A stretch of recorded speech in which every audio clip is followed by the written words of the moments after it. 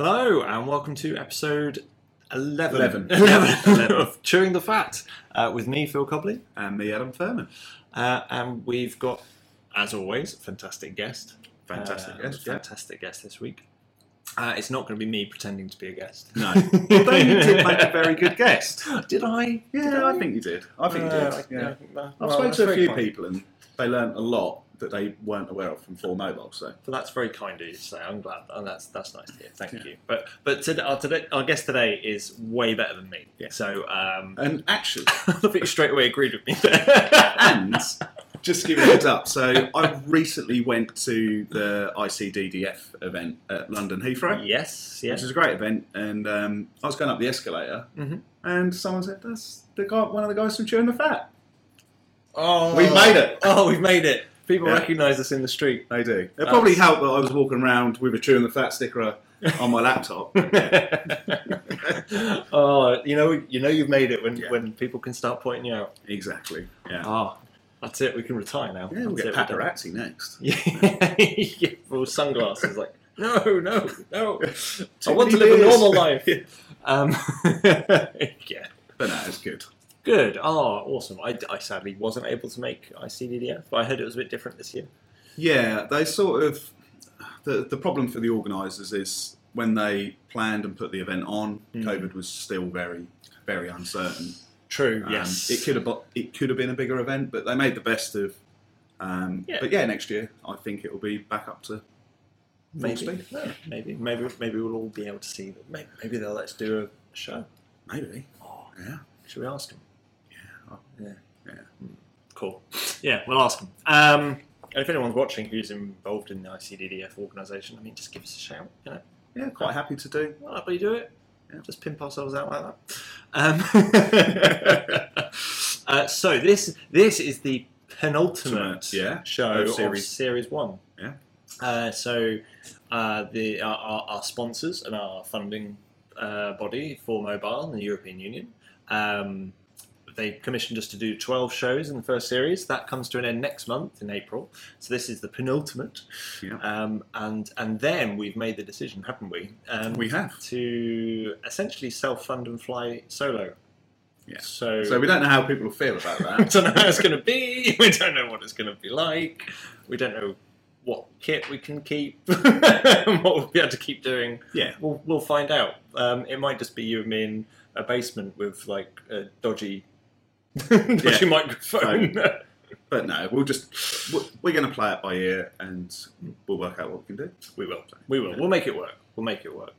But yes, we're actually doing things a little bit back to front this month, just in terms of the timings. Usually what we'll do is we'd actually... the magic of post-production and post-recording. We usually do our news segment after we've actually done our guest recording. So we actually we normally run it knowing what's coming. Yeah. This time, we haven't yet interviewed our guest. They're turning up in 20 minutes.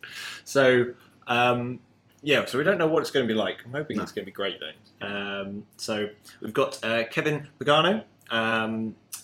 I'm not going to ruin anything. We'll kind of do some introductions as and when we have a chat with him. But very excited to have him on the show. Yeah. We know he's been on a number of different podcasts and shows and been interviewed for various things. He's been involved in a lot of the community bits and pieces going forward, particularly the CTFs, which is I think very well known for. Yeah, and his fantastic Start Me page, which I nominated this year in the awards. And we've featured a lot of his articles. We have. Yeah, we regularly kind of put his stuff up. So, very excited to have him on the show and talk all things digital forensics. And maybe we'll touch on the whole beer thing because he loves a beer. He loves a beer. Yeah. We like a beer.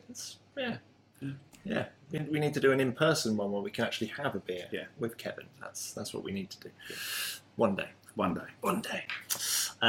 So we're doing things a little bit backwards at the moment. So we've got lots of industry news. We're going to try and kind of rattle through that, and not go on too long. You have to be conscious of time. Yeah. And we actually have to be because we're on the clock. Because Kevin will be kind of expecting us in 15 minutes. Now. Yeah, and when we first organised, Kevin, I totally forgot that America has to go first, so they put their clocks forward before us. Yes. Yeah. So, Oh well. Oh, it was fine. So right, without further ado, industry news. So we've actually got loads. I got a little bit carried away as we were writing all of this, so I do apologise. First one, I found this one quite interesting, purely because it's more of a hacking piece, so it's more of a cybersecurity kind of related piece, but it does relate to Telegram and the Telegram APIs sets and things. It's the article was from Hacker News, and it was titled "Iranian hackers using new spying malware that abuses Telegram Messenger API." So it's actually a really interesting article. It talks about a group called Muddy Water, believed to be kind of state-sponsored kind of group, a hacking group, and they've effectively used some phishing emails and spear phishing. And part of their attack vector is utilising the Telegram API in such a way that, if I'm right, that's it. So they're trying to legitimise their network traffic through utilising the network API. of Telegram, Yeah, which very clever. Yeah, very clever, very interesting. If cybersecurity folks, you kind of everyone who's kind of doing your incident response and kind of doing that network investigation side, you probably have a little bit better knowledge of this and how it actually works. But yeah, I just found it really interesting and kind of quite a clever way of doing things. So that was an interesting one. So feel free to go and have a read of that. And talking about the cybersecurity company who attributed the attack, Mandiant. Yes. Am I right in saying they've just been bought by Microsoft? Have they? Or am I just making that up? I don't know. I will check on the fly. I don't really want to put the claim out there. I'm not sure. We're doing some live research here on the podcast now. I'm pretty sure I read that. I might be completely wrong. Google to acquire Mandiant. Google to acquire Mandiant. Oh. So I was wrong. Okay, so not much. It's still one of the big ones, though. Yeah, a small change, 5.4 billion on the 8th of March. So that's quite fresh. That's quite recent. Yeah. So what are we now? The 22nd. Yeah. So, but yeah, 5.4 billion. I'll have a look behind the sofa, see what I come up with. I mean, you were putting a counter bid. Yeah, maybe. I could 5.5 pence. I was about to say I could probably muster about 5.5 quid. High rolling, which these days probably wouldn't even get you a pint. It'll give you a sniff of fuel in this country. Yeah, not an actual drop. No, it's a sniff. Right, let's move on. Yeah, let's quickly move on. That's kind of bordering on politics then as well. Okay, next is computer forensic reference datasets for digital evidence. Sorry, so the CFREDS stuff, which if anyone hasn't seen it, it's effectively a corpora or a gathering, I suppose, repository kind of signposting site for various images and data sets that you can use within digital forensics and research and all that kind of stuff. They've just released a new version of their website. They're looking for people to kind of come pop on the site and kind of give them feedback and reviews and thoughts and things like that. They've got some videos out there to demonstrate the new platform, and it's essentially a one-stop shop where you can go and they use lots of tagging and lots of filters and various other bits. So you can try and find data sets that would be of use to use, whether they're mobile, whether they're computer, kind of whatever they are. Which is fantastic. They don't actually host the data sets on the site, from what I understand. It's more of a signposting that you can send them a data set that they then review, but it's hosted elsewhere. So something our friend Mr. Hickman could send them? Yeah, possibly. Yeah, I don't know. Maybe. Well, we'll see if he listens. Maybe. We'll see if he comes back to us on that one. Or he's too busy watching Bluey. Maybe. I still have no idea what that is. I won't. Now it's the thing. I just. No, you'll do it on purpose. I am. I'm gonna make you watch it tonight. We're in the pub. I'm gonna make you watch Bluey.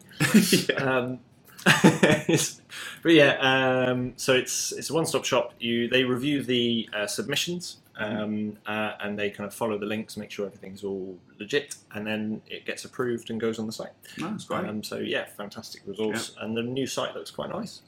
Nice. Yeah, so good work for that. Then there's, I thought you'd like this one, the deep dive into Apple keychain decryption. Yeah. Have you had a chance to have a read of it? Yeah, nice little article by Passware, Mm-hmm. going into detail about how the keychain works. You've actually made a note, so the articles are called a deep dive into Apple keychain, but you didn't think it was quite deep. Well, I mean, it was a deep dive. I kind of think deep dive is in like in-depth like research article or you know, something like Josh would do. Right? Yeah, So, or incidental tutor. Exactly, Yeah. where it's kind of really really detailed. This was it's a good article. I'm not knocking it at all. It's a good article. It's interesting. I enjoyed it, but it's quite short, and so it's not really a deep dive as such. Yeah. It's more of an overview of some of the interesting concepts. Yeah. And then it references some of it. So it's quite short for what I was expecting it to be. There's no hexadecimal on the page. No, there's no like show your working type stuff or detail that I was expecting. So which we've been spoilt with, so we expect that now. We have been spoiled a little bit. So I thought that was quite a good one. As always, link in the description for the show. And you want to carry on digging Apple, don't you, in the next one? I do.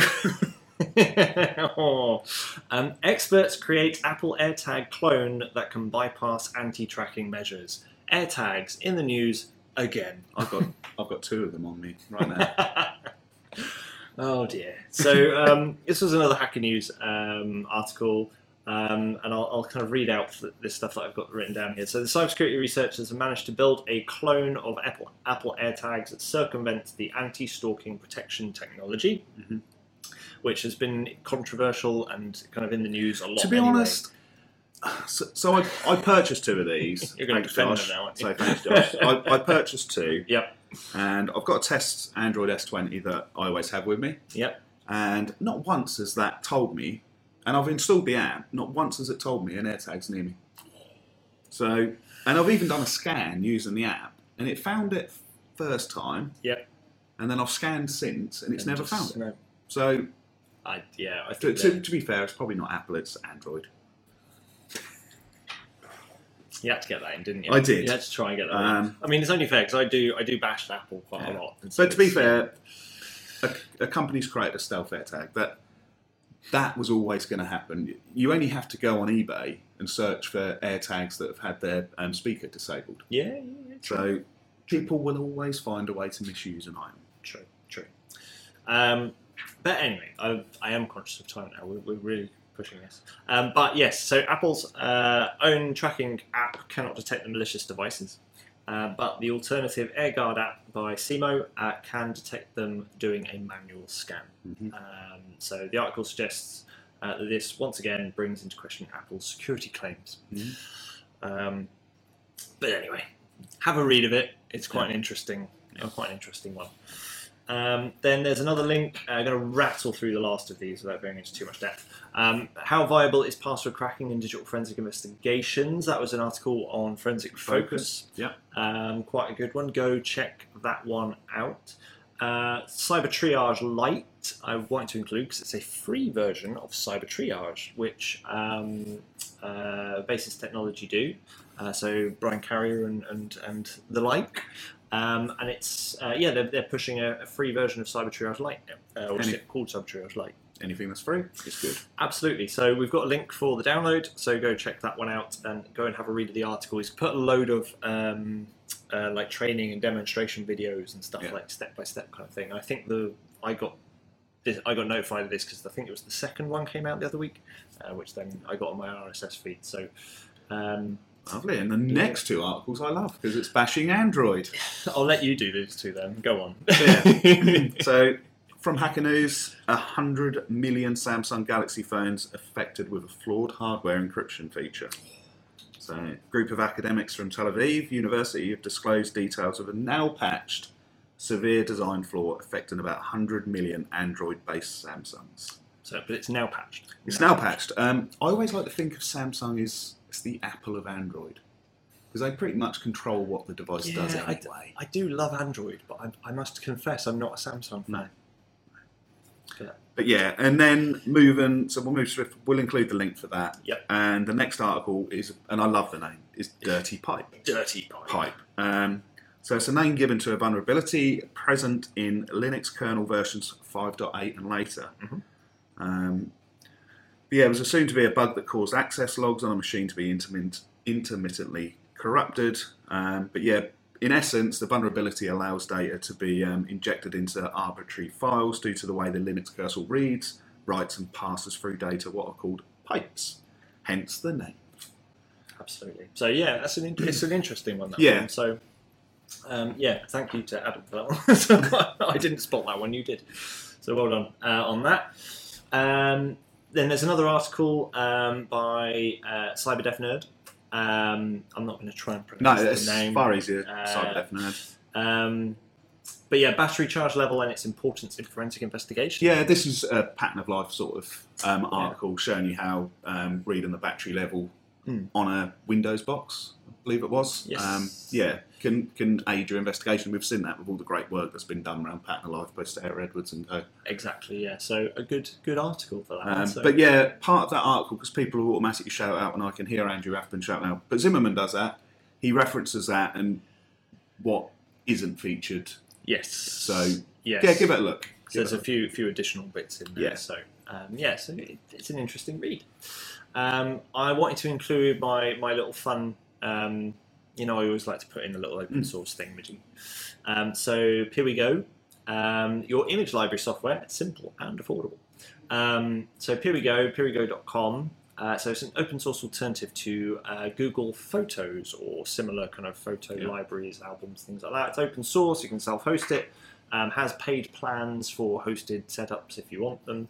But the thing I found interesting, and I'll read it out from here, it provides you huge levels of control over your content, unlike Google and Apple services, and you can even edit photo metadata directly from within the tool. Thanks for that.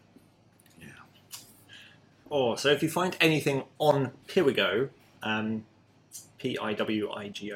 Piwigo, if you find anything on there, can you necessarily trust the metadata? I don't know. It needs looking at. Someone. Yeah. To be honest, though, with smartphones now allowing you to edit on the fly, can we trust metadata? You've always, as in all of our investigations, True. Don't trust a single piece of evidence. You've got to back it up. Got to corroborate it. Absolutely. So yeah, found that one quite interesting. And the next part is breaking news. Breaking news. Literally, just 5 minutes before we walked in to record, we were given this update on 4Mobile. So the CWA, which is the CEN Workshop Agreement, and CEN is effectively the European Committee for Standardisation. So it's standardisation body for European committees in the European Union.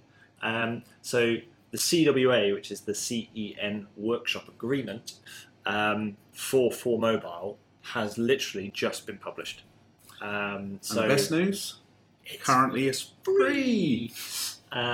So it's titled Requirements and Guidelines for a Complete End-to-End Mobile Forensic Investigation Chain. So I'm just going to read this out because I've not had a chance to go through the document myself. I've seen bits of it as it's been developed, but it's very, very good and comprehensive in what it's trying to kind of cover and support law enforcement internationally. A little snippet from the introduction, just saying this CWA seeks to document good practice guidance for the correct and necessary processes, competencies and methods required to ensure the admissibility of the evidence. It provides a set of guidelines that fit within the wider context of digital forensic investigations for law enforcement, in general at the level of specificity necessary to keep these guidelines meaningful, while simultaneously avoiding such detail that make them quickly obsolete. Typical standardization document, really, really wordy. Yeah. The guidance in this document is designed to specifically address the specialism of mobile forensics. It is intended to be complementary to existing related standards within the digital forensic sphere. It is not intended to replace or override existing guidance or good practice specific to other digital forensic areas. So a little bit of a disclaimer there, really. Yeah. We're going to include the link for the PDF directly, so please feel free and go and have a look. It is quite a lengthy document. I think it's around about 70 or 80 odd pages, something like that. but it's very comprehensive. So go and have a read. I think we're pretty much. We won't worry about that last bit. I think pretty much there, and it's 29 minutes past. So Yeah, that was a very, very quick rattle through in 20 minutes. Yeah, I clearly have no concept of time, do I? Right, so we need to get off this call. We need to get onto a call with Kevin. And we'll go over to our special guest. So let's have a look.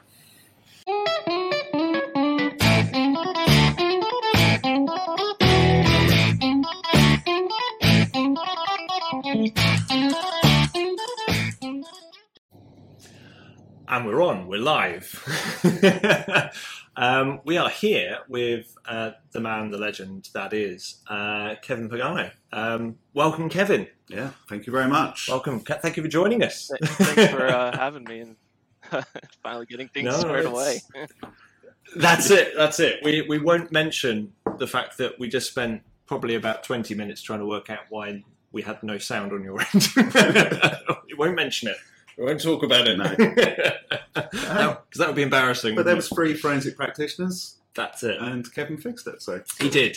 Kevin fixed it, we did. That's problem solving in a nutshell, right? Yeah. Exactly.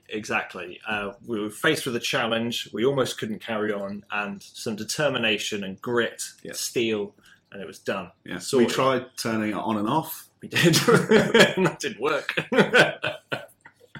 But it was your favourite operating system's fault, wasn't it? It was, yeah, Windows. Mm.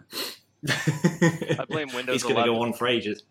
I just updated it, so I'm getting the hang of it, and who knows what it was. There we go. To be fair, as a Mac, I prefer Mac. Windows 11 is growing on me.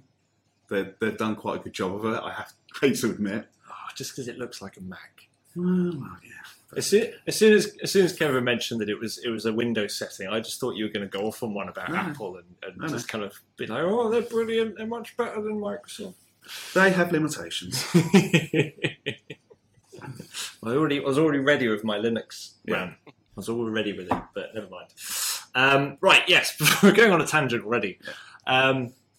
So anyone who is listening or dialed in, I mean, I'm guessing most people will have heard of Kevin or seen his name dotted around or seen his contributions across the community. Because, I mean, let's be fair, Kevin, you are quite a contributor to the community, kind of involved in all sorts of stuff, kind of projects and tools and reviewing things and CTFs, whether you're using your real name or not, using some pseudonym and pretending to be someone else. And I constantly just get compliments for your Start Me page. So many people are so grateful for that. Yes, and we are going to talk about the Start Me page as well. So anyone who's listening and isn't familiar with Kevin, please follow all the links that we've got and go and check out some of his stuff, because this guy is a legend in his own right. So, but you are a digital forensics analyst at Siemens Healthineers. Yep, Siemens Healthineers. It's a mouthful for sure. It is. I did read it, and because I must confess, I'd not heard of the Healthineers kind of bit, so I wasn't quite sure about it. So but, it used to be we're basically the healthcare division, or we're the healthcare division. We've spun off into our own company of sorts now, and it's supposed to be like pioneering and engineering healthcare is what they really mix the name up to be, I guess. Okay. Get it. There's some interesting stories if you just Google or go on Reddit, but I won't go into that further. Are they links you would like us to include or not include? Probably not. Fine. We'll keep those out of the link section. But you've been in the forensics game quite a while now, haven't you? Because am I right in thinking you kind of got into it from university, kind of college, kind of days? Yeah. So I went to undergrad at Bloomsburg University of Pennsylvania, so a smaller state school, and they had a digital forensics program. So I went through their bachelor's program, awesome. 4 years of it. So right out the gate, I had some experience using some tools that were in the industry and things.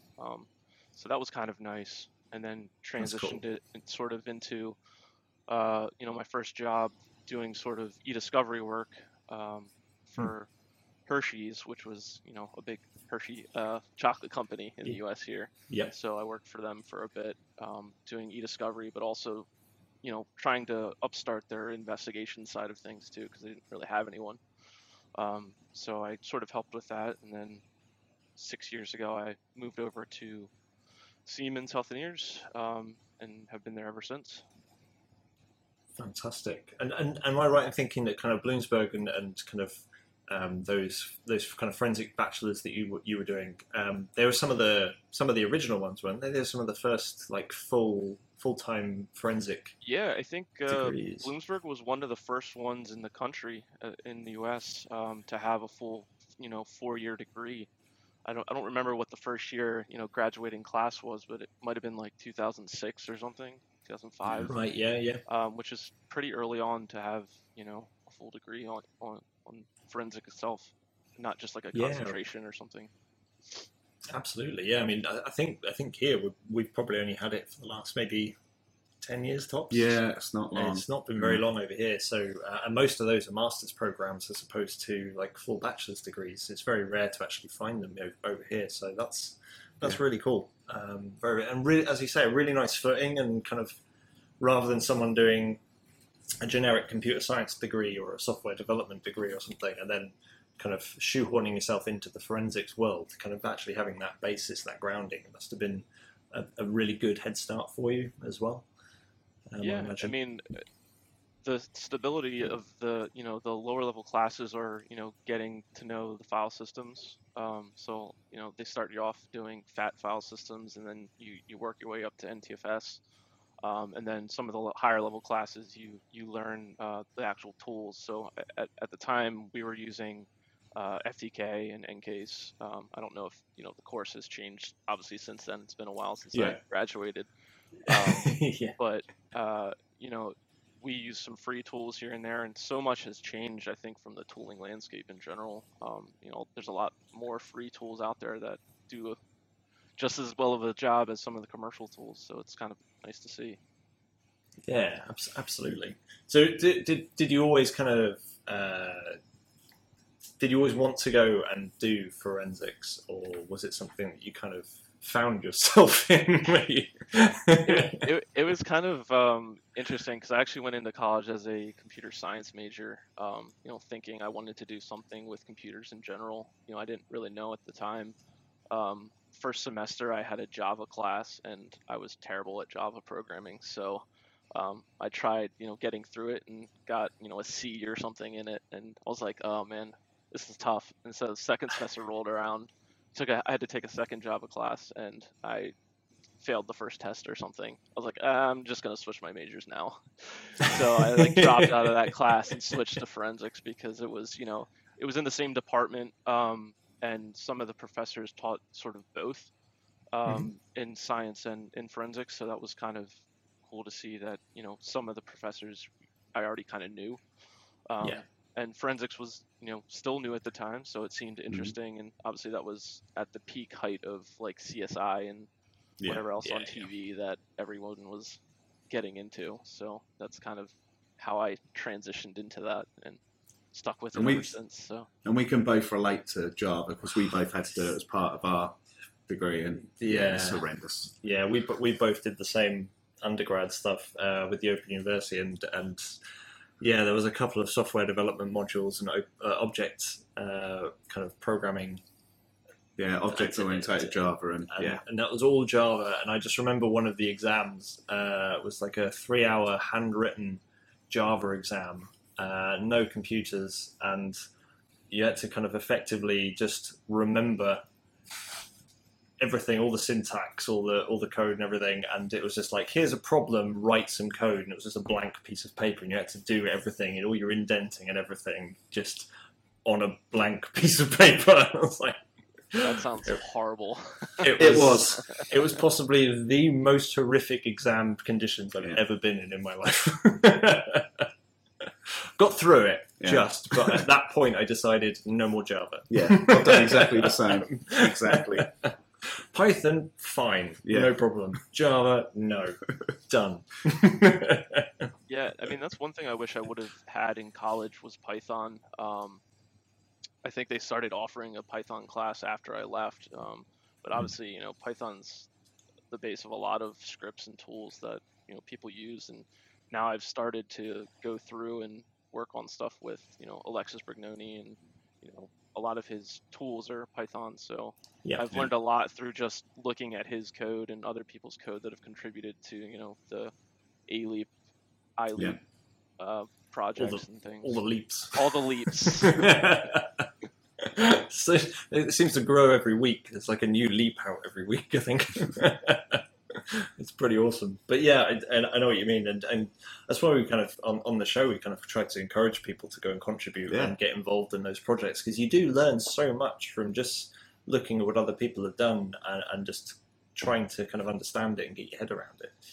Yeah, I think, I mean, I've learned more in the past year just trying to contribute to that than I have, you know, anything else. And it's coming from, you know, no working background in Python at all. So just getting the understanding of, you know, what each piece does and things, you know, some of the scripts are easy to write if, you know, you're just parsing SQLite or something, especially for mobile.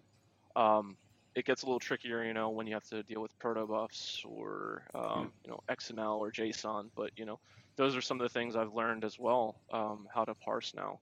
And so extra, you know, pieces in the brain to add to your knowledge base, and how to do things. And it's all about contribution, isn't it? Like who we had on the show last time, Alex Kafanis wrote the binary XML, which went straight into Alexis's tools, and that's what it's all about. It's the community working together. Like Alex was telling us, he did that over a beer at a weekend, because that guy literally thinks in code. But it's great how people can then pick up his module and then apply it to their scripts, and that's what the community lives on. And I think Alex is doing a talk at the Magnet Summit on how he did that, isn't he? Yeah. So. Yeah, he is. Yeah, I remember seeing the advert for it. And I mean, like one of my colleagues, Mike Bangham at Control F, he's done some amazing coding and stuff. And just, I think it was last week or the week before, I just did an intro email between Alexis and Mike, because I was like, well, Mike, you've written some cool stuff that we've literally, as our company, we've literally just open sourced and released it on GitHub. So it's gone out there now. And I said, well, I think you should actually have a chat with Alexis and see if we can actually like integrate some of what you've done into the Leap family and things like that. So now they're having a conversation about, that's awesome. You know, because it's just like, well, actually, this is open source, that's open source, that does that. But why not chat and kind of get it all brought together?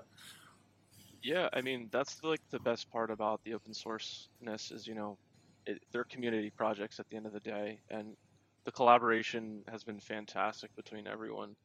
You know, I encourage more people to come join us in a sense. Join us. One of us. And the Community Hardware Fund as well that we featured on the last show is another great. There's so many good things. Shout out to Josh James. I think that's, you know, something that I think, you know, getting data sets out there of, you know, different types of hardware that people don't see is critical. You know, it improves the open source tools, but then also gives, you know, others a chance to look at things they don't see. You know, we just funded the Meta Quest VR headset, so I'm looking forward to getting some data sets from that and seeing what we can pull and parse from it.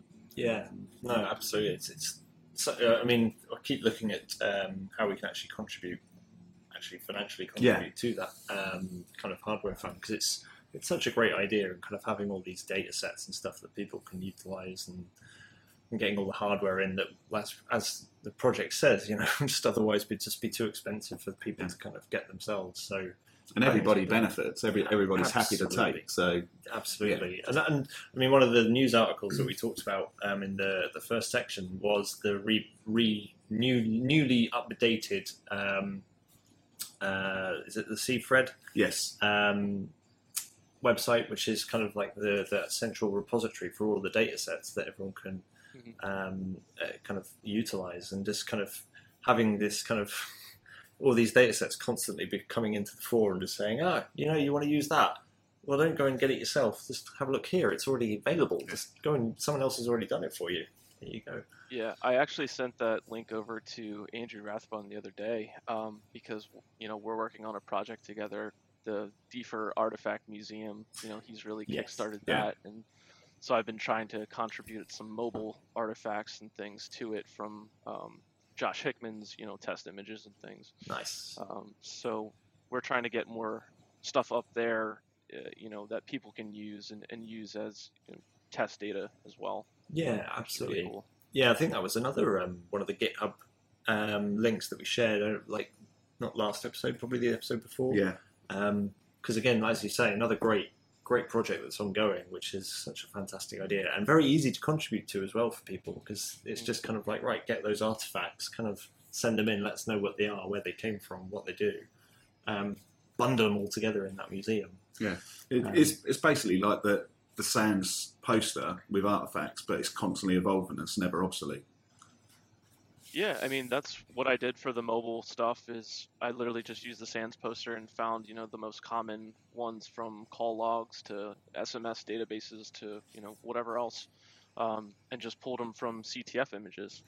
Nice. So I'm gonna probably pull some of them from like the Belkasoft images or the Celebrate images that they've done CTFs on. Mm-hmm. I'm sure the next Magnet CTF ones will have phones, so we'll probably be pulling from those too. Nice. Seeing what else we can add. That's cool. Yeah, we need to talk about that museum again. Yeah, I do like that. Awesome. So on the, you've talked about SANS and kind of things like that. Just kind of backtracking a little bit, and I wanted to say, and I know we talked about this before we hit the record button, I just wanted to say that there is so much stuff that I could do as an introduction for Kevin with his background, and so many different things. But and I was going to ask about the GIAC involvement that you've got as well, because I think you're on the advisory board member for that. But I just want to flag up that if you haven't heard it before or listened to it, if you go to the Cash Up podcast and have a listen to June 2021, and we'll put a link in the description. Jessica Hyde does a fantastic introduction for Kevin, which I remember listening to, and I was like, I'm never going to be able to replicate that. I'm not going to be able to top that, and it's phenomenal. And I think Kevin should have it as his CV. It's like an audio CV. So rather than me, it's like 2 pages long, probably. It's about a 10-minute intro, and he's done this, and he's involved in this. If you've ever had imposter syndrome, that's where it kicks in, when she just starts rattling things off. I'm like, this is amazing. Yeah. We Adam and I are constantly kind of talking to each other about imposter syndrome and things like that, having to like pick each other back up again, because it's like, oh, I can't do this. But yeah, so I just wanted to get that in there. So we will have the link for that Cash Up episode, because the intro is fantastic. Yeah. But she does mention your GAIAC stuff. So can you just like give us an overview, kind of some of the things that you might be involved with the GAIAC side of things? Yeah, I mean, I'm not involved too much. I took 3 SANS courses in the past 3 years or so. I've gotten, discounted courses doing the work study program, which has been incredible. I encourage people to take advantage of that if they can. It's, a deep discount on a SANS course, which, aren't cheap these days. Yeah. And you get all the perks of, books and all the virtual stuff as well. But then you also are working with the instructor, so you're getting to know them on, a person-on-person basis. So you're working very closely with them, and I learned a lot through just taking those courses, as well as helping the instructors out. So I've taken and passed 3 GAIAC courses or certification courses. So nice. I guess for the advisory board one was, I think I got like a 98% on the mobile device class. So wow. think above 90 gives you advisory board status or whatever. So they'll potentially reach out to you on, updates and things, I guess. But I haven't really seen many emails from them. But it's kind of a cool little marker to have on your resume and LinkedIn or whatever. That's awesome. That's a hell of an achievement. Yeah, fair play to you. That's really, really cool. So if you've got any mobile forensic questions, I'm totally going to just send them through to Kevin. I can try. I can try. You're going to regret this. It's like you're saying that, I don't really get that many emails through, I don't really have to do much for it. You're going to get bombarded now. That's really, really cool, though. And obviously, we said we were going to talk about the Start Me page as well. What kind of, if anyone who isn't aware of the Start Me page, I think we talked about it quite a few Several times, yeah. Again, we'll have the link for it in the description, but it's essentially a one-stop shop for everything DFIR related. Yeah. And Kevin's kind of pulled together all these links and kind of groupings and everything. It's just there. I mean, Kevin, can you just tell us what was the inspiration behind that? What kind of gave you the drivers for it? Yeah, I mean, I think over the years I've always kept like a USB drive just full of tools that were, free to use or like open source that, I didn't have to pay for. And I think that was kind of the starting point for it, where it was like, how do I keep up to date with all these tools updates? So let me, I have a bunch of folders in Chrome to bookmark them. And then at one point, I think on Twitter, I saw this, Start Me application, web page or whatever, that had a lot of open source intelligence links and things. And so I think that was the first Start Me page that I saw. I was like, well, I should do this for, all the links that I have for tools and for resources. I was using Feedly as a RSS kind of reader, and I said, well, I have all these sort of blogs and websites that I follow over the the course of the past 5-6 years. So I saw that there was an option to add RSS feeds to it too. So I added those in, and then I started finding YouTube pages that had videos. So I added those into that, and the Start Me page just kind of grew and grew and grew to where it is now, where it has different articles and resources to getting into forensics, or cheat sheets from SANS, or CTF images and test files and whatever else.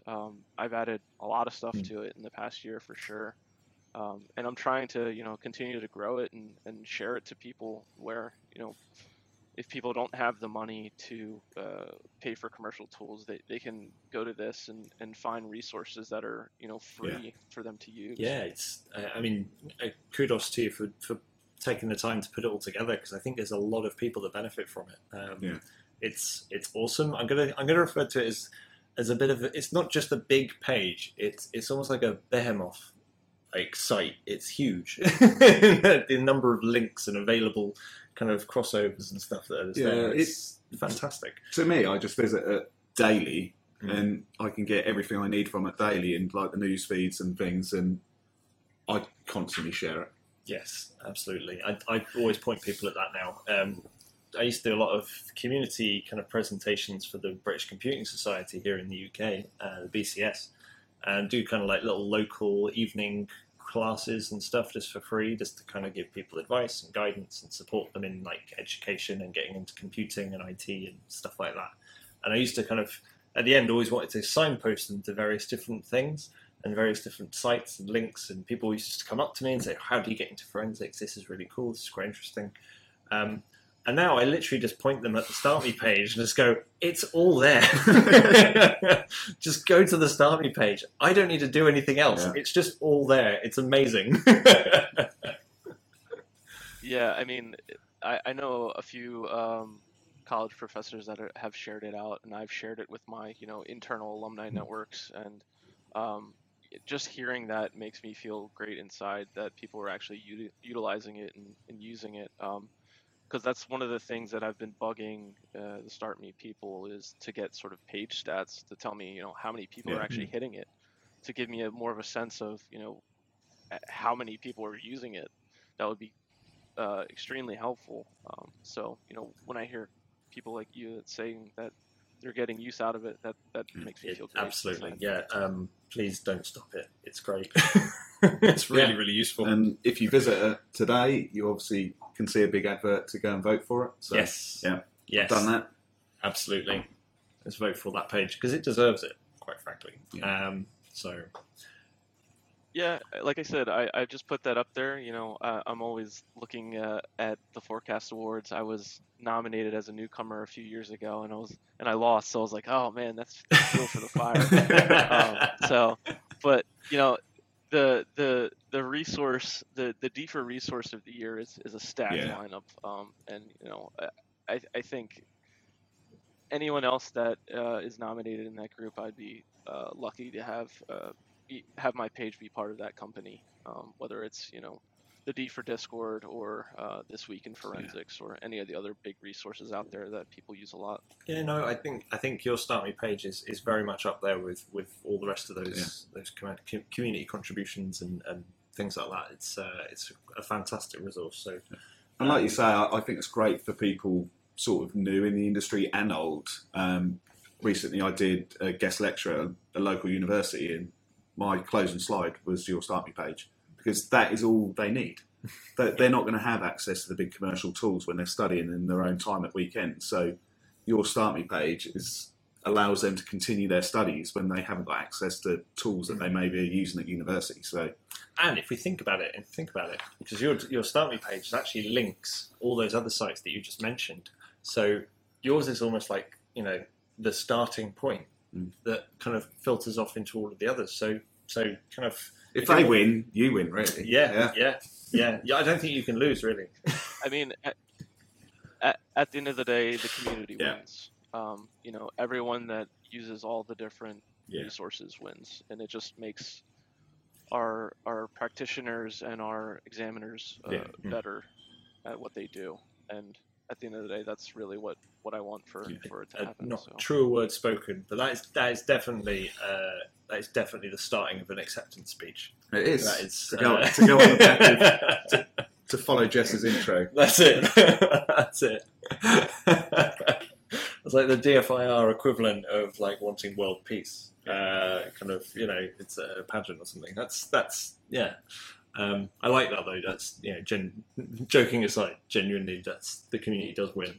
So I don't disagree with you whatsoever. And again, thank you for putting all that Start Me stuff together. So if you haven't looked at it yet, please go and have a look at that Start Me page and share it and vote for it as well if you like it. Yeah, and hit me up on Twitter and let me know if there's things that need added or looked at. I'm always taking requests, not necessarily saying I will add them, but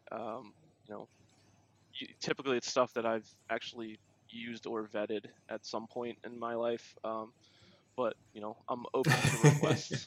Fair, very fair. I mean, I feel very humbled. We were very humbled to see that Chewing the Fat was on there. So it was kind of like, I think you spotted it. I did, I think it was. You messaged me, didn't you? It's like, we're on the Start Me page. It was like, oh my god. Yeah, I think it was a person who just joined Magnet and they were new to like the industry, and somehow she stumbled across this pod, and I think she copied Kevin into a tweet or something saying, "Hey, I've checked this podcast out," because she couldn't really find many because there's not a huge amount of podcasts. No, and there's a lot of crossover. Yeah, there's a lot of crossover with cyber and things like that. But yeah, I mean, there's definitely been a lot more podcasts pop up in the past year and a half, I think, since the pandemic started, and I think that's fantastic. What a lot of the shows are doing is just getting people on to talk and communicate face to face still.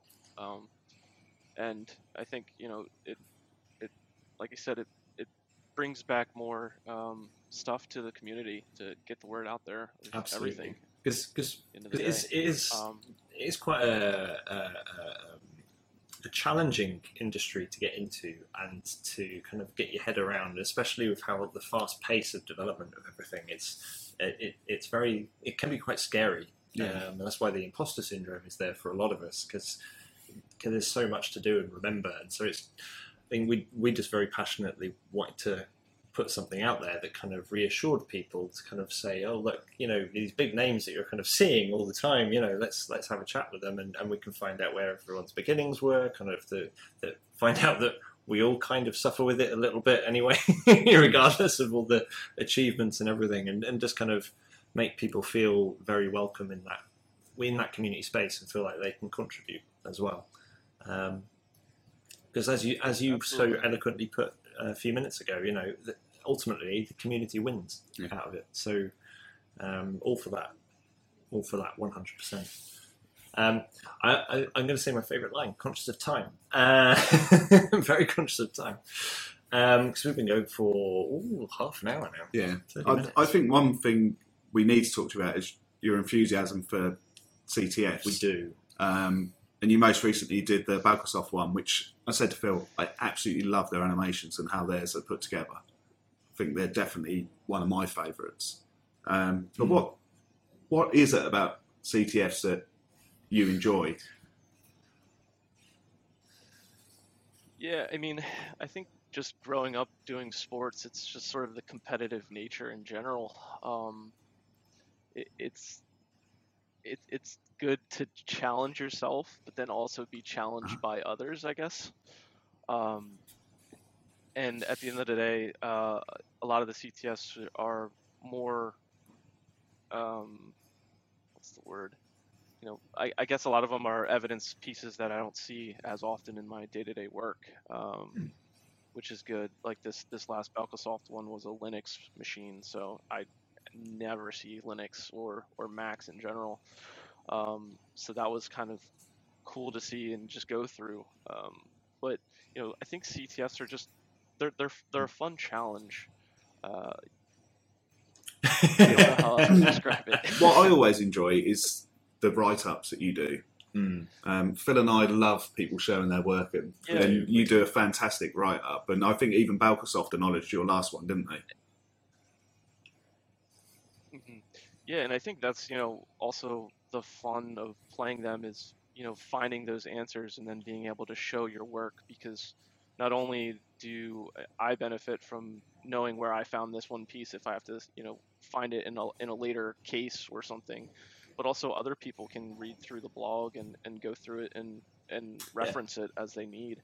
I mean, I've gone through some of the CTFs and found evidence that I never even knew about at one point, some of the mobile stuff. So just having those reference points of new items that I haven't seen before is good to have. That links onto your blog, which we featured all of the Firefox teardown that you did. Yes. So we will be including a link to your blog as well in the descriptions and stuff, because the write-ups are there, the little articles that you've done and stuff with some of the research that you've done yourself, and all that. It's all there, and it's and you're very similar to Josh Hickman, where your animations that you use, I love the little GIFs and everything. They're spot on. Make it. Yeah, I mean, a lot of the blog is spurned from research. So I gotta thank Josh Hickman for his images, because a lot of the stuff that I've done recently are on apps that were in his images or things that we've come across that needs written up or something. So I need to get back on to finding some more things to look at and get more blog posts up, because I've been a little stagnant the past month or so. But I try to at least get, the monthly Start Me page updates, blogs up there of things I've added each month. So those usually come out on the first of the month. I'll probably add other blog things to it as well. Obviously, the CTF write-ups are there, and whatever else I come across. So if you kind of speaking now to some newly qualified digital forensic analysts, so people that are just coming through college or university and kind of just kind of getting into the field and stuff, maybe they're a little bit nervous about CTFs because it's a competition. Do they know enough? Are they going to make a fool of themselves? Kind of that imposter syndrome side of things. Is there any kind of like advice or kind of guidance you might give them, or any kind of particular CTF type things that they might want to start with and progress towards and what kind of advice would you give them? Yeah, I'm actually doing a talk on this at the Magnet Summit shortly. With Justin if Hyde, you've got actually, stuff that is on kind some of like CTF stuff, you don't want to so. tell us yet. If you don't want to do any spoilers, so we don't want to ruin it. We don't want to ruin that talk. No, I mean, at the end of the day, CTFs are practice, so just have fun with it. Don't stress out too much about it.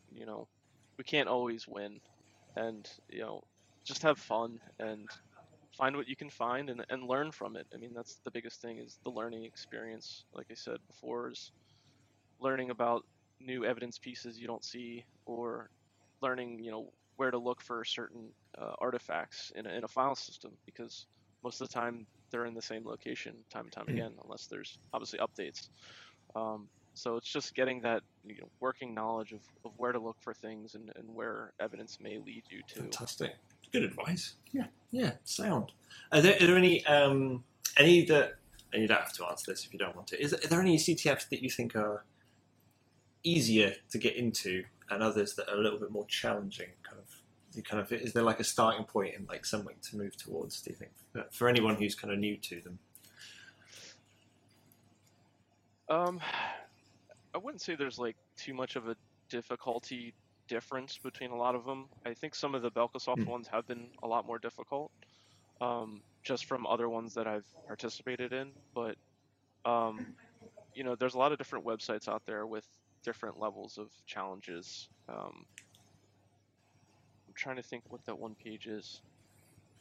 Try Hack Me, I think, is one that hosts a lot of CTF style challenges, which is a good resource. I think there's also Cyber Defenders, I think, is one.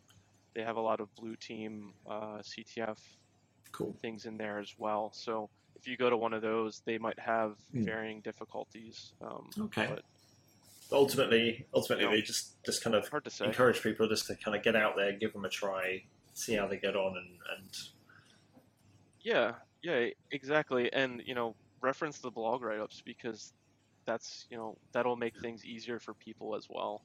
If they're struggling to find an answer, then they know where to look, and if it comes up in future competitions, then they know what to do more easily, I would say. Awesome. And kind of any of the more kind of generic, not necessarily CTF related, but any more kind of advice that you might give, and given your now experience kind of in what you do and kind of quite a big name in the industry, and any kind of advice or guidance you might give to any new forensic analysts out there in terms of just kind of like career and kind of, I don't know, education, training, progression, that kind of thing. Sure. Yeah. I mean, I think the biggest thing that I wish I would have done more, right out of college is network. Go to your local conferences if you can. Look for student discounts. Look for free passes if you can get to some of the bigger conferences out there. Just go around and talk to vendors or talk to people on the floor and get to know people. I've met so many people through Twitter in the past 3-4 years that I've never even met face to face, and then we're like best friends when we do meet face to face. So just get your name out there and play around with all the free tools that are out there and get that experience up. And I think the other big thing is to just apply to everything you see. I remember coming out of college, I didn't have any real leads on a job, so I applied to everywhere and tried. You never know who's gonna try to take a chance on a newly fresh out of college person. So just get your name out there and do research if you want to.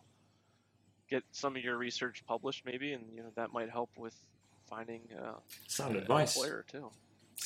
Twitter and Discord are sort of that. I'm still It'll learning. take me a while to get you on Twitter. I'm still learning. Yeah, I'm still learning how Twitter works. I mean, we had a funny moment the other day with so we both have access to the Chewing the Fat Twitter feed and Twitter account, and I think Adam had messaged you, and then you'd replied, and then I'd messaged you, kind of obviously kind of just carrying on the conversation. Adam hadn't realised, and so he like messaged the same thing again, I think. And it was just like, and then he sent me a message separately, just going, "I'm such an idiot." I was like, "It's all right. I still don't really know what I'm doing with Twitter. It's fine."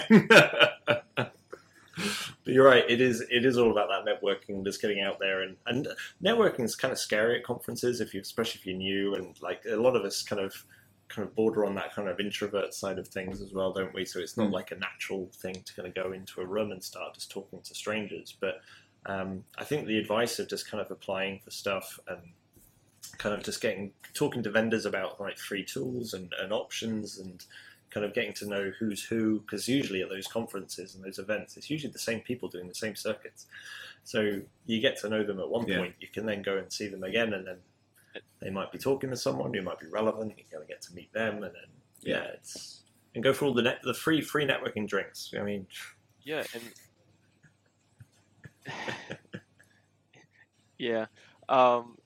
mean, I think the one thing is don't be afraid to go up to talk to someone. I think that was the biggest thing I feared when I was younger, is just being afraid that someone was famous of sorts in the industry. Yeah. But really, everyone's a human. They're just normal people. At the end of the day, we have families, we have, whatever else, and at the end of the day, we're people too. So just come talk to us. Not saying I'm famous or anything. I mean, I consider you to be. And we know you've got a basement with a suit and a laboratory in. Exactly. That's how you get so much time to do all these things. Yeah. So, but you're right, and I think there's a lot of people out there like yourself and others who kind of. I think everyone appreciates that, we've all been there at that start, that kind of at the very beginning of our careers, kind of not really knowing anyone. And so I think everyone, especially those who are kind of very community focused and supportive, will just to be like, okay, no, I'll give you a hand, I'll help you out. Let me point you in the direction over here. I'll be a friendly face and kind of steer people in the right direction. So I think you're right. Just get people to start talking to others, network. Awesome. Again, I'm conscious more of time. 40 minutes. Okay. No, we're okay. We're okay. Did you have anything else you wanted to ask Kevin while I read my notes? Yes. Not that I'm trying to be subtle and read my notes. I remind myself. Talking about Twitter, you always make me envious at weekends because you're always trying out new beers. So are you part of like a beer club, or is it just, where do you choose your ales? I think it depends, really. I have, some of my favorites that I go to, local breweries or breweries that I, grew up near, or a lot of the local stuff. But then I sometimes will just go to like the beer store across the street, or find different places that stock more different types, and I'll say, oh, well, that one looks kind of cool, by the label or something. It all depends, but it depends on what style you like to drink, and I like trying different things, especially if I'm in a new city, if I'm traveling. I was just in North Carolina in the fall, and me and my fiance hit up 10 or 15 different new places we've never been to in the course of the 4 or 5 days we were down there, just because they're all so consolidated together down there.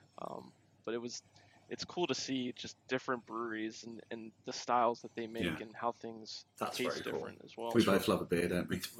Well, I mean, yeah, it's been known. It's been known. I'd say if you come to the UK, go to London, and you want to do a little bit of a beer tour, a really famous I say famous one, maybe in not so famous, but getting more so at the moment, famous one is the Bermondsey Beer Mile. If you've not done that yet, so it's effectively like a mile-long stretch of like railway track, and then all of the railway arches have all been turned into little microbreweries. That is awesome. So you can just kind of go and and you can tick them all off as you go on a little list. There's and it depends on which way round you do it. You start at one end or start at the other end. And if you can make the end. Yeah, and it'll take you like most of a day to go from one end to the other. And if you tick off all of them, then you probably the ticks will get very weird by the end. But I highly if you're going to be in London at any point, I highly recommend the Bermondsey Beer Mile. It's well worth trying. Awesome. Yeah, I've never been over there. I think overseas I've only been to Sweden and Germany. Good for beer, yeah. But obviously Germany's a big area for beer. But we have offices over there, so when I get to go back there, we usually hit up some of the local spots, which is kind of cool. But there's breweries popping up everywhere. It's crazy to see how many we have in my general area. Yeah. We need to try and get a beer for DFIR. Insane. We do. We need to get like a community beer, like a DFIR beer, or like a range of different DFIR beers. Red team, blue team. Yeah. Oh, that'd be really good. We'll have to find someone that can actually, There's a project. The DFIR Hardware Fund. Yeah. We need to start a new Patreon, don't we? Yeah. The Liquid Fund. Awesome. Before we end up letting you go, Kevin, I also want to know.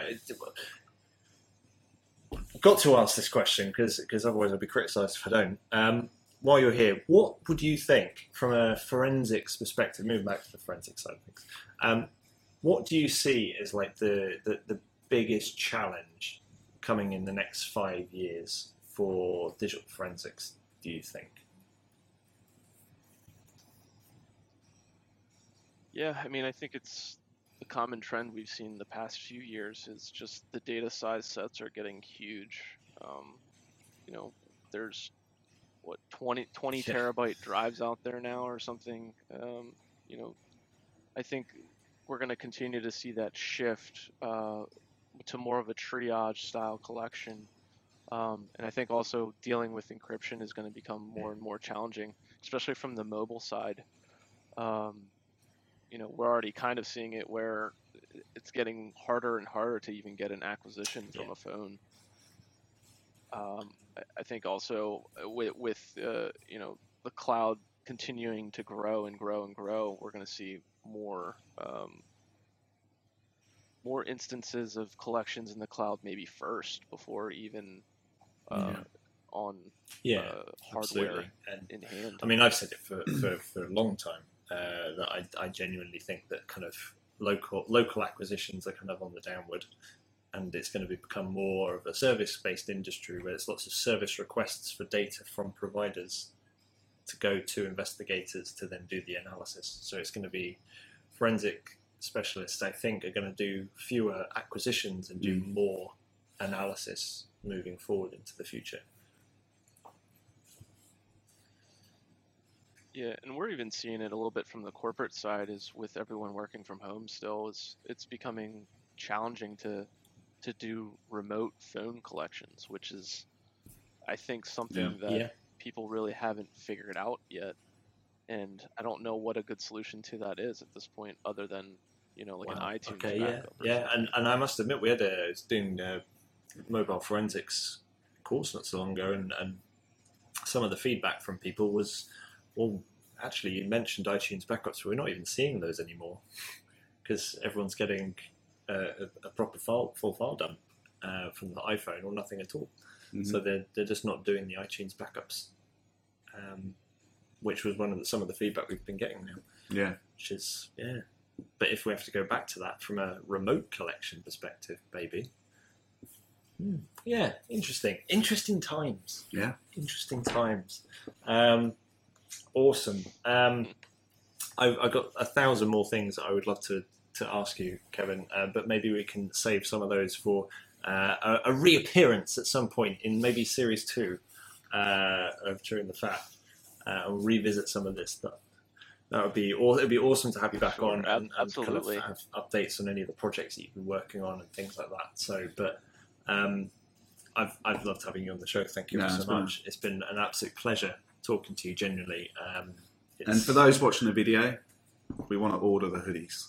Yes. The Stark Forensic hoodies. Stark Forensic hoodies. Show it off. Yeah. Nice. We're not jealous. It's a one of one, unfortunately. I ordered it from a custom embroidery company. Obviously, it's a Nike hoodie, and so I don't have a bunch of these made, but I do have, the TeePublic page, which is up, that has some designs and things,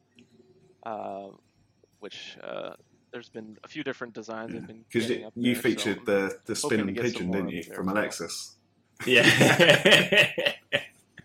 Still love that. Yeah.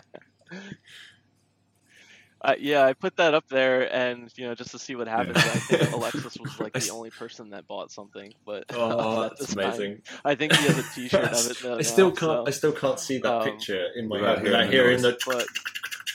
It just instantly pops in my head. I love it. I think it's great. It is a classic for sure. You're standing on my headphones. I nearly went. Nearly had an accident. But what was I going to say? Yes, if we're happy to put any of those links up as well for any of the tea stuff and things like that.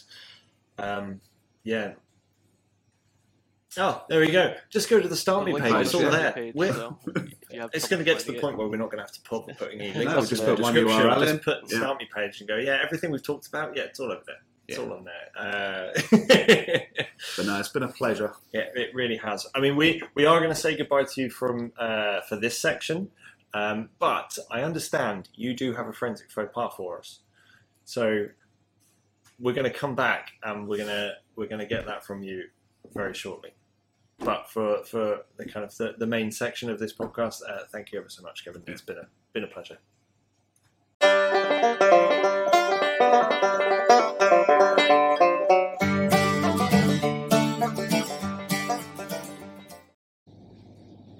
Okay, forensic faux pas time. Yeah. So for those listeners who maybe haven't listened to the show before, forensic faux pas, it's the segment that we got at the end of the show, and it's a little bit of fun. It's all designed to kind of to show people that no matter who you are, at some point you've got it wrong, or something's gone horribly wrong, or something is messed up. It's kind of like if you haven't had something that's gone wrong, are you even forensicating properly? It's like it's that. It's like when you're policing. I was always taught as a police officer. It's like, well, you're not really a police officer until you've had your first complaint. Yeah. Once you've had your first complaint, you're doing the job properly. Yeah.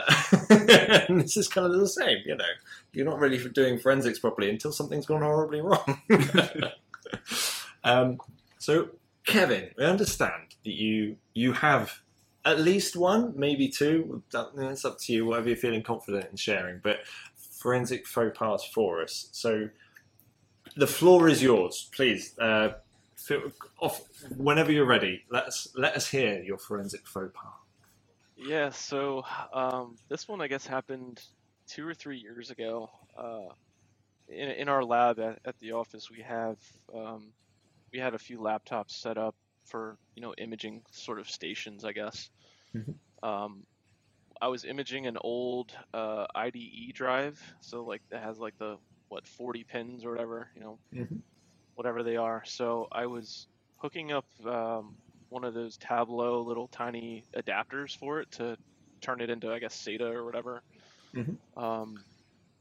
And so I turned around to my main machine, was on the internet, or checking emails and things, and I smell something. I'm like, what is that smell? And I turn around, and the adapter is smoking, and was literally getting ready to like catch on fire.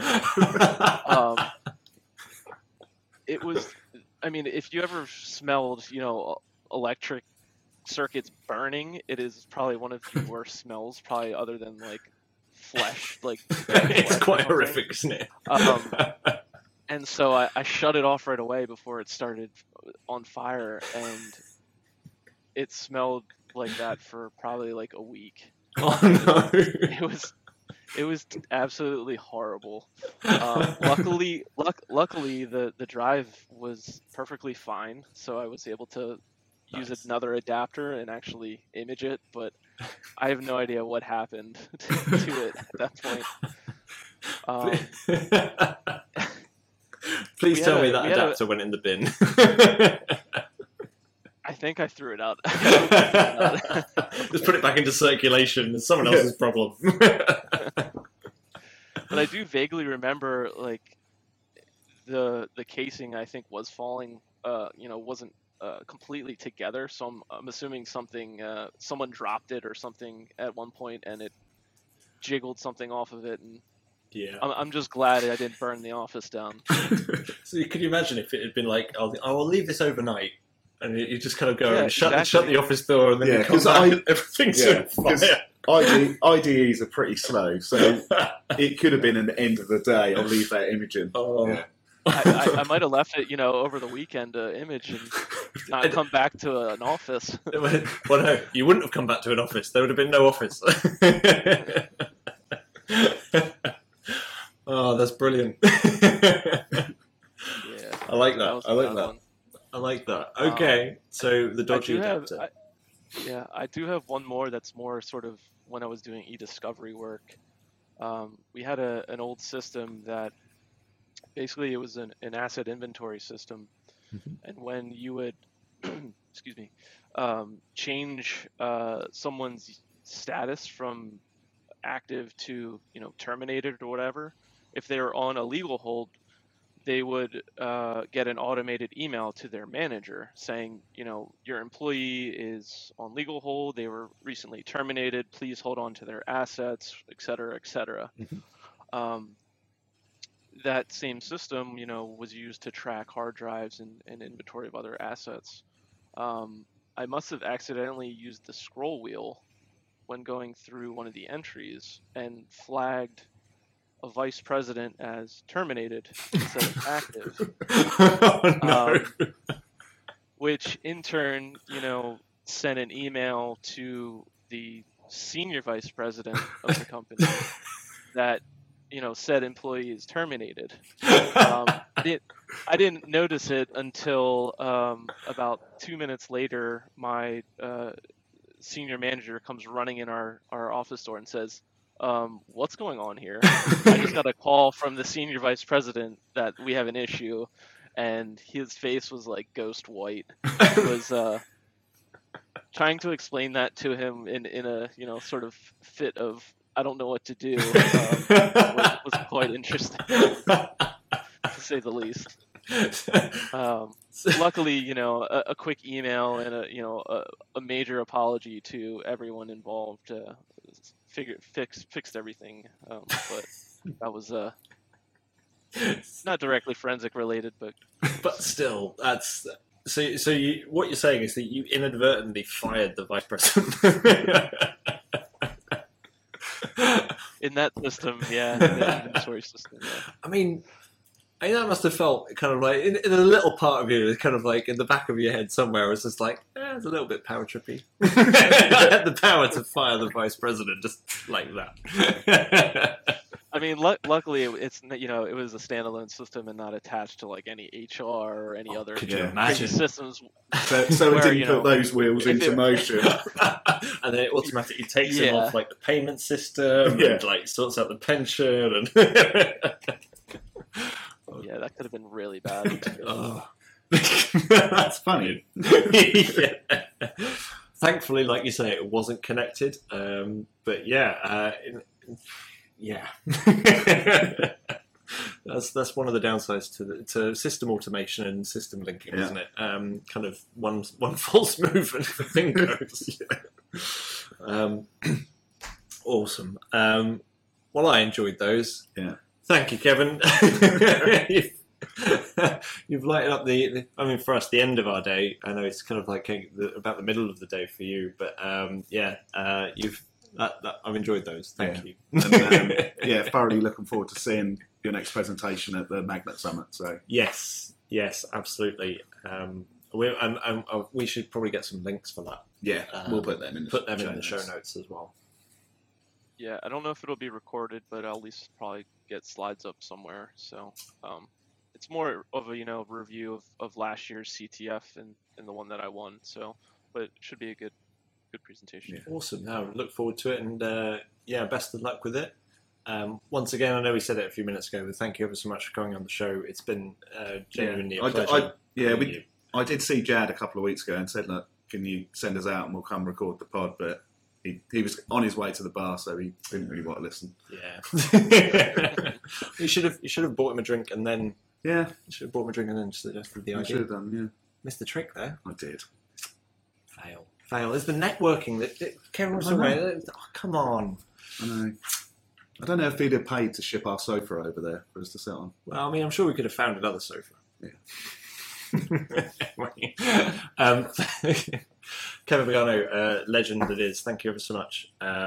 It's really been great. We'd love to have you back on the show at some point in next season. Kind of revisit some of these topics, talk about some new ones, and just I'm very much looking forward to the Magnet Summit presentation, and also seeing kind of what other pseudonyms do what in your CTFs in the future, and what weird and wonderful names win a CTF that kind of like, but Kevin didn't enter. Where's Kevin? It keeps people on their toes and keeps them guessing. Yeah. That's the best.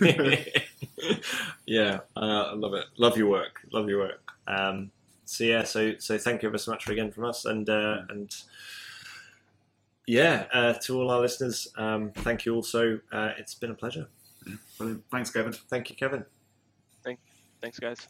Right. What a guy. And 2 forensic faux pas. 2 forensic faux pas. Obviously one wasn't enough. But yeah, that was good. That was good. The amount of work Kevin puts into the community is unbelievable. Absolutely.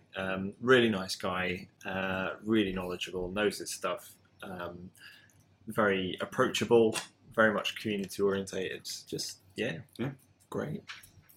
And likes a good beer. And he likes good beer, which obviously, it just improves him. Yeah. No end. To all our listeners out there as well. To Kevin, thank you ever so much, Kevin. I've probably said thank you about 1,000 times today to you, but thank you again for coming on the show. Really appreciate it. And to all our listeners, thank you for tuning in. I hope you've enjoyed the show. Get ready for the finale of season 1. Yeah, season 1 finale next month. We've already got guests lined up. Yeah. But it's a topic close to our hearts. Yeah. I think next month. So we're going to try and close on something quite poignant. Exactly. And hopefully Netflix will commission us for season 2. Yeah. Can you imagine? You imagine? I suspect we haven't hit that point yet. No. Well, we can't image a hard drive just by holding our hand over it. So no.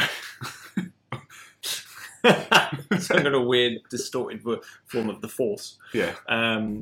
Yes. So, but as always, if you've got any questions, thoughts, feedback, suggestions, anything, as always, please do feel free to send them over to us at our email address, which, Adam, do you have it there? I don't, but I will talk about the Twitter account whilst you look for it. So you can follow us on Twitter and interact with us there, which is Chewing the Fat Pod without a G in the chewing.